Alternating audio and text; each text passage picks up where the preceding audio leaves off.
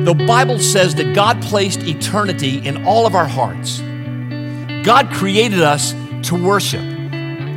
All of us worship something because we were created to worship and give devotion to something by God.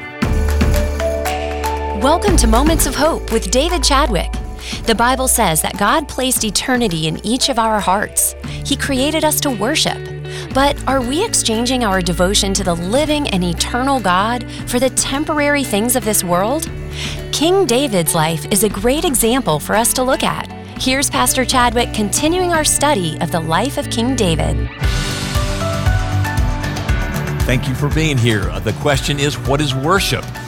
What is a worshiper of the living God? We're going to look at that throughout this message through the life of King David. I've been in John, the 4th chapter, and if you know that very special story, Jesus is going from Jerusalem north to Galilee, where he was born and raised, and he's going through an area called Samaria, which had people that were half Jewish, half Gentiles, and the Jews absolutely hated them. So Jesus encounters a woman at the well at Sychar, a small village in Samaria, and they start talking about the presence of God. She says, well, here in Samaria, we worship on Mount Gerizim and a temple we built there because you Jews won't let us worship in Jerusalem at your temple. What about that? And Jesus responds in some wonderful ways. In John, the 4th chapter, verses 23 and 24, he says this, "But the hour is coming and is now here when the true worshipers will worship the Father in spirit and truth. For the Father is seeking such people to worship him. God is spirit, and those who worship him must worship in spirit and in truth." So hold on to the spirit and truth thing. We'll come back to that at the end of the message. But the point here is, Jesus says to the woman, there's going to be a day when worship's not going to be limited to a place, Mount Gerizim or in Jerusalem. There's going to come a day when you can worship freely, anytime, any place, all day long. The Father, in fact, is seeking true worshipers. Now, people ask me all the time questions like, am I supposed to marry so-and-so? Or what job should I take? And I don't know the will of God for you in those areas, but I do know this part of the will of God for your life. The Father is seeking true worshipers. The Father wills that his followers be true worshipers. So what does that mean? Human beings were created to worship something. The Bible says that God placed eternity in all of our hearts. God created us to worship. Now we worship something. Either it's other people's opinions, job success, power, prestige, possessions, whatever it might be. All of us worship something because we were created to worship and give devotion to something by God. David might give us a clue into what this worship should look like. David was described in 1 Samuel 13 before he was anointed king over Israel as a man after God's own heart. That's what a worshiper is, a man or a woman after God's own heart. So what does that look at? Let's look at 2 Samuel chapter 6, verses 1 through 23. As a view of understanding David as a worshiper, what it looks like to be a true worshiper of God. But in order to understand these verses, let me give you their context. First of all, you have to go way back to Mount Sinai when Moses is given the law by God, and God instructs Moses to have certain people build a tabernacle, these elaborate tents, but in the center be what's called the Ark of the Covenant. The Ark of the Covenant was not made up by Indiana Jones. It was made up by Almighty God. Let me describe for you the Ark of the Covenant. Better yet, let me show you a picture of it. It was 2 feet by 4 feet. It's a box. That's what the word ark means. The bottom part is acacia wood overlaid by gold. The lid is pure gold. On top of the lid are 2 angels' wings, symbolizing they do the work of God. And at the center of the angel's wings is what's called the mercy seat. That's the place where God sits. He sits on a mercy seat, which means he doesn't give us what we deserve. Aren't you glad that God doesn't give us what we deserve? That's the mercy seat. And then there are 4 ringlets on each corner of the ark and a wood pole that is through each of those ringlets to be carried on the shoulders of the Levites as the Ark of the Covenant is transported from Sinai into the Promised Land. Now, the Ark of the Covenant is the very presence of God. If you look at how the tents were told by God to be constructed around the ark, movability from Sinai to the Promised Land, you'll see the Ark of the Covenant was placed inside the Holy of Holy tents as the presence of God. When people would wake up in the morning, the first thing they would see is the Ark of the Covenant inside that Holy of Holies tent, the symbol of the very presence of God. And whenever it was moved, it had to be moved by Levites on their shoulders through those poles. That's very important. And no one could come into the presence of the holy God of the universe without dying. Clearly, God instructed everyone who had the opportunity of coming into the presence to be cleansed of their sins, or they couldn't come into his presence. 2 people, especially, Moses, the leader, would commune with God before the Ark of the Covenant, but always in a cloud, because no one can see the face of God as a sinful human being before a holy God and live. The other person was the high priest, who once a year would kill a perfect, pure, unblemished lamb. That's why sometimes those of you who are spiritual seekers or those of you who are biblically illiterate hear us talk about worshiping the Lamb of God. Jesus was the perfect Lamb of God who sacrificed, forgave us of our sins. Every year, the Jews would kill a perfect, unblemished lamb. That blood would be brought into the Ark of the Covenant only by the high priest, but after he went through extraordinary cleansing ceremonies to make sure he was pure before a holy God, and then he would place that blood on the mercy seat. So the people would have a day of atonement, a Yom Kippur, a day where they were forgiven of their sins because of the shed blood of the Lamb. But the high priest could only go into the presence of God after going through cleansing ceremonies, and then they would still tie a rope around his foot just in case he wasn't cleansed enough. And if he died in the presence of God, he could be yanked out by the people. So it was very important to understand, coming into the presence of a holy God before the Ark of the Covenant, the very presence of God himself. Now, having understood that, when the Israelites finally got into the Promised Land, Saul was made king. The Ark of the Covenant was set up in a tent in a place called Shiloh. And there the people came and worshiped God on a regular basis. Well, one day Saul is in battle with the Philistines. And the Philistines are winning the battle. So Saul says, let me get the Ark of the Covenant, the very powerful presence of God, to go with us in battle, and we'll surely win. That's 1 Samuel 4-7. And Saul does that, but God will have no part of using him as a lucky charm.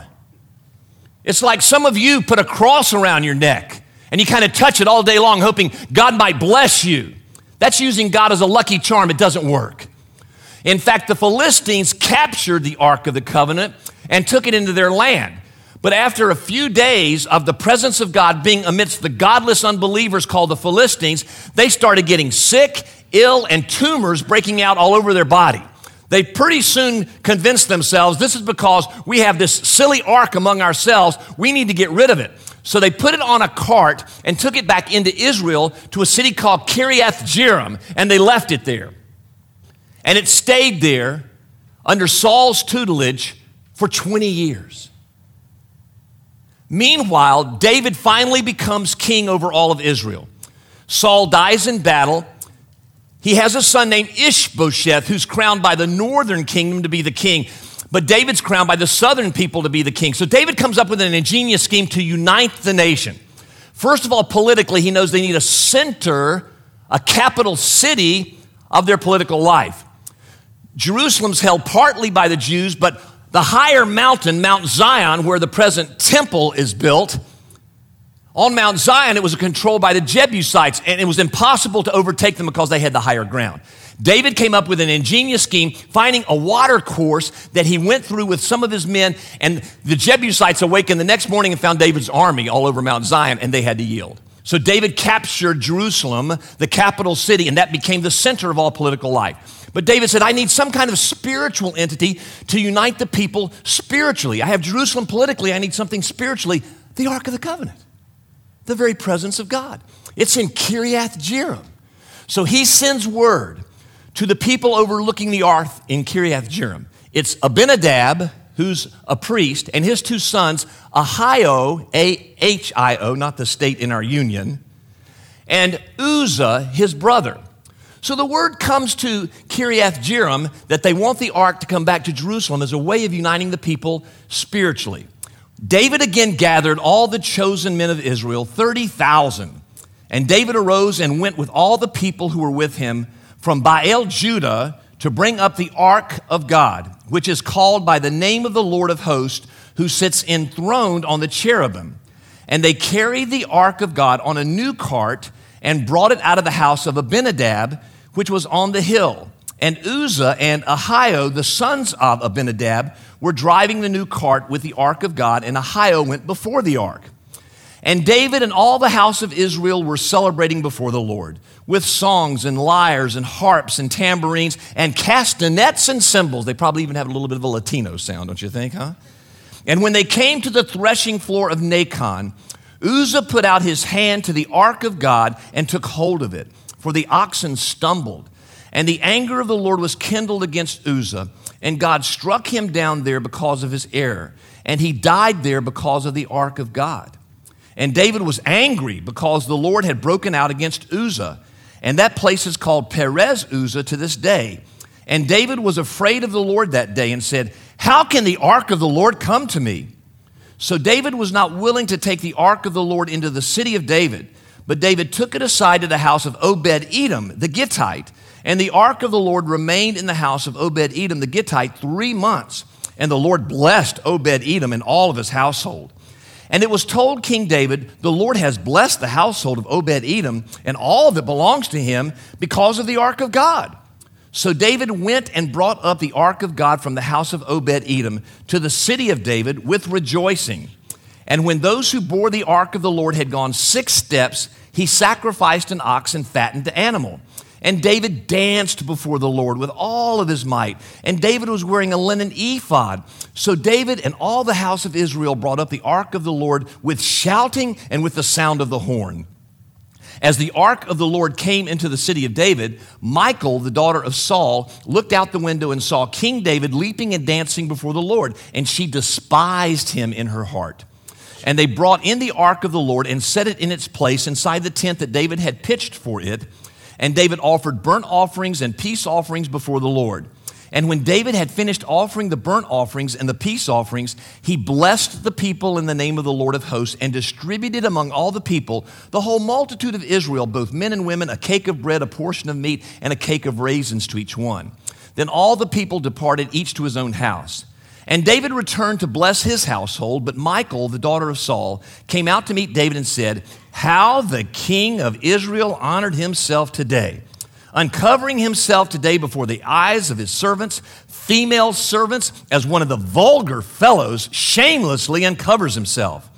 And David said to Michal, "It was before the Lord who chose me above your father and above all his house to appoint me as prince over Israel, the people of the Lord, and I will celebrate before the Lord. I will make myself yet more contemptible than this, and I will be abased in your eyes, but by the female servants of whom you've spoken, by them I shall be held in honor." And Michal, the daughter of Saul, had no child to the day of her death. So what we have in these verses, in my opinion, are 3 different kinds of worshipers. 2, God finds offensive. The third one is the way God wants us to understand worship. The first kind of worshiper is what I'll call Uzzah worship. Uzzah worship. Abinadab is his dad. He is a priest. The word comes to Uzzah and his brother Ahio, bring back the ark. So they put the ark on a cart like it was brought to them from the Philistines. In case you didn't know, the Philistines were the ones who invented the whole cart idea. Wheels and carrying something in a cart was a Philistine invention. So the ark is placed on a cart and started to go back toward Jerusalem. Ahio, one of the brothers, is ahead of the cart, enjoying and celebrating bringing the ark back to Jerusalem. Uzzah's actually on the cart. They hit a hole, the ark starts to wobble, Uzzah sticks his hand out somehow to steady it, and immediately He's struck by God and dead. And some of you cry out, that just doesn't seem fair. Well, let me tell you one thing about fairness. Fairness was lost in the Garden of Eden. Fairness is in the sight of God, too. And here's what you need to understand, folks, as you think, that's not fair with Uzzah. God is a holy God. Moses could only appear before him in a cloud. The high priest only after elaborate cleansing. And then no one else could come into his presence without fear of death. The problem with Uzzah and Ahio and his daddy Abinadab is they didn't know, and they should have known as priests who had the Torah, the first 5 books of the Bible available to them, that the ark could only be carried by Levites on poles, not casually placed on a Philistine cart.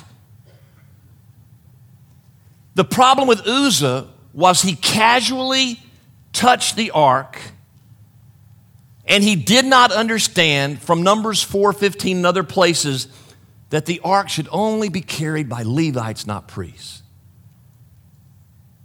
You know, as I read this story about Uzzah, I'm not so much surprised that Uzzah is dead. I'm more surprised I'm alive. As I think about the ways that I casually worship Almighty God. Now, the purpose of preaching is to comfort the afflicted and to afflict the comfortable. You need to know for the next minutes I'm going to do the latter. I want to challenge you whether you casually worship the holy God of this universe. What most Americans do is casually worship the Lord God of this universe. Let me ask you some pointed questions. How do you spend your hours before you come to corporately worship? Do you go see movies or watch television programs that Almighty Holy God would never want you to watch in the first place? But you use that as what you do before you come into His holy presence right now. Do you casually come in late? Is that a casual attitude toward holy worship of a holy God? Oh, they're just singing. Do you ever come in even early before the service begins and spend some time saying, God, cleanse my heart, confessing your sins to an almighty God? You're listening to Moments of Hope with David Chadwick. Thanks for listening. Coming up, David joins me in the studio with a conversation about what it really means to be lucky. We'll be right back. This is the Ministry Minute, focusing on ministries that have a positive impact on our community. I'm Mark McManus, and here is Jim Noble with the Dream Center Charlotte. Hello, my name is Jim Noble with the Charlotte Mecklenburg Dream Center. And Bo and I, the director of the Dream Center, just wanted to take a minute and tell you guys thank you. Moments of Hope, David and Marilyn Chadwick, all of you there, Dean, we all been phenomenal for us. You've been there since 2008 when we started King's Kitchen, and that kind of grew into the Dream Center, and the meals we've fed the last 8 weeks, probably exceeding 55,000 now, I guess. We're so grateful you guys have made such an impact in the city by reaching out to those that have needs greater than we have. And what do you think, Bo? Yeah, so it's been amazing to just watch the work that's happened with the meals as they've gone out. You know, I always tell people it's not about the food, it's about the relationships that are formed and the ministry that takes place. And so in JT Williams and Thomasboro and Reed Park, I mean, it has opened up doors that we never thought would be open. You know, we've seen people come out and just welcomed us with open arms, just so grateful for the meals, and we just thank you, Moments of Hope, and just this wouldn't be possible without you guys. And you know, the first call we made when we decided to go this route and provide these meals was the Moments of Hope, and it was a phone call that was met with a resounding yes. And so we're so appreciative of you guys and just everything you all do for us and for the kingdom. And not only that, but you also sewed into our kitchen, and the Dream Center now this week started producing meals there, and as the restaurants open back up, all the meals will shift to the Dream Center with the kitchen you helped us do. So we're so grateful for you guys. God bless you. God bless Moments of Hope, and we just pray an unlimited return harvest on the seeds you sowed into this ministry. Thank you very much.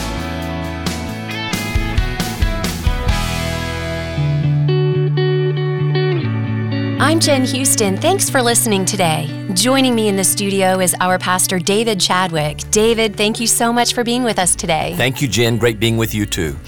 David, you titled this morning's e-devotion, "Luck is the Religion of the Lazy." That's quite a statement, David. Yeah, I don't know who said it first. I think Marilyn and I actually were watching a television show one time and heard it, and I jotted it down because I really liked it a lot. Then the question comes, well, what's it trying to say? Well, the Bible makes it very clear that we are to work and work hard, heartily as if the Lord Himself is our daily boss overseeing all of our work. Our desire is to please Him. I think that comes from Colossians chapter 3, verses 23 and 24. Most often, good things come to people who work hard and live righteously. Jen, may I say that again? Yes. Good things most often come to people who work hard and live righteously. Solomon, who was the wisest man who ever lived, in Proverbs chapter 6 says, look at the ant. Observe the ant, how they just daily go through their work discipline and routine, then over a long period of time have stored up enough stuff to allow them to live easily for the rest of their lives. How much more should we follow the example of the ant for those of us who are children of God? See, lazy people rely on luck. They just sit back and go, que sera, sera, whatever will be, will be. Well, I think we more need to work for our futures and define them ourselves. When lazy people often fail, they have no one to blame except themselves. But hardworking, righteous people rely on good, hard work. They understand delayed gratification. They understand getting out of debt and storing up for the future. And they are the ones who most often succeed. Actually, that's another proverb, Proverbs 16:9. Hardworking people are the ones who most often succeed. So if I could make a statement against a lot of the critical theory that's being advanced in our culture right now, it's basically trying to divide our culture into the oppressed and the oppressors, and what it's trying to defeat are things like personal responsibility, hard work, delayed gratification, etc., saying that's only for people who are of white privilege. It's not, folks. Those are basic values of life when practiced by anybody over a long period of time, most often lead to success. This is so powerful, and it reminds me of the scripture that we have good works laid before us into our future that we need to walk into and accomplish. And I can't remember exactly where that scripture is. I was trying to look it up here, but there are good works for us to fulfill. They're not going to just happen to us. We need to step out and do them. This is a great challenge. Well, it's the message of personal responsibility. And, of course, God is sovereign and over control of everything, but that doesn't deny the fact that we must take responsibility for our own lives. And there's a verse in Ezekiel that says, no longer are we to blame our parents for what has happened to us. We are responsible ourselves for what has happened to us. And everybody, no matter what your past has been, needs to say, I hate what's happened to me, but I'm not defined by my past. I can make decisions today to work hard and depend upon the Lord. And then again, most often, when you work hard, live righteously, you are able to succeed. And I think that's the message I wanted to get across today. So powerful. Thank you so much. Yeah, thank you, everyone. And remember, work hard today for the glory of Jesus and Jesus alone. If you'd like to receive these daily Davidisms in your inbox, go to momentsofhopechurch.org. You can subscribe there. They'll arrive every morning at 7 a.m. They're free of charge from my heart to yours to give you a moment of hope. This has been Moments of Hope with David Chadwick, Senior Pastor of Moments of Hope Church. Today's message is from our online worship service, and you can be a part of our service each Sunday morning at both 9 and 11 o'clock by going to momentsofhopechurch.org. While you're online, be sure to sign up for David's daily Moments of Hope, delivered every morning to your inbox. And also, check out David's weekly Hopecast. They're both free and available through our website. Again, that web address is momentsofhopechurch.org. For David and the entire Moments of Hope Church staff, this is Jen Houston asking you to pray for revival in our city.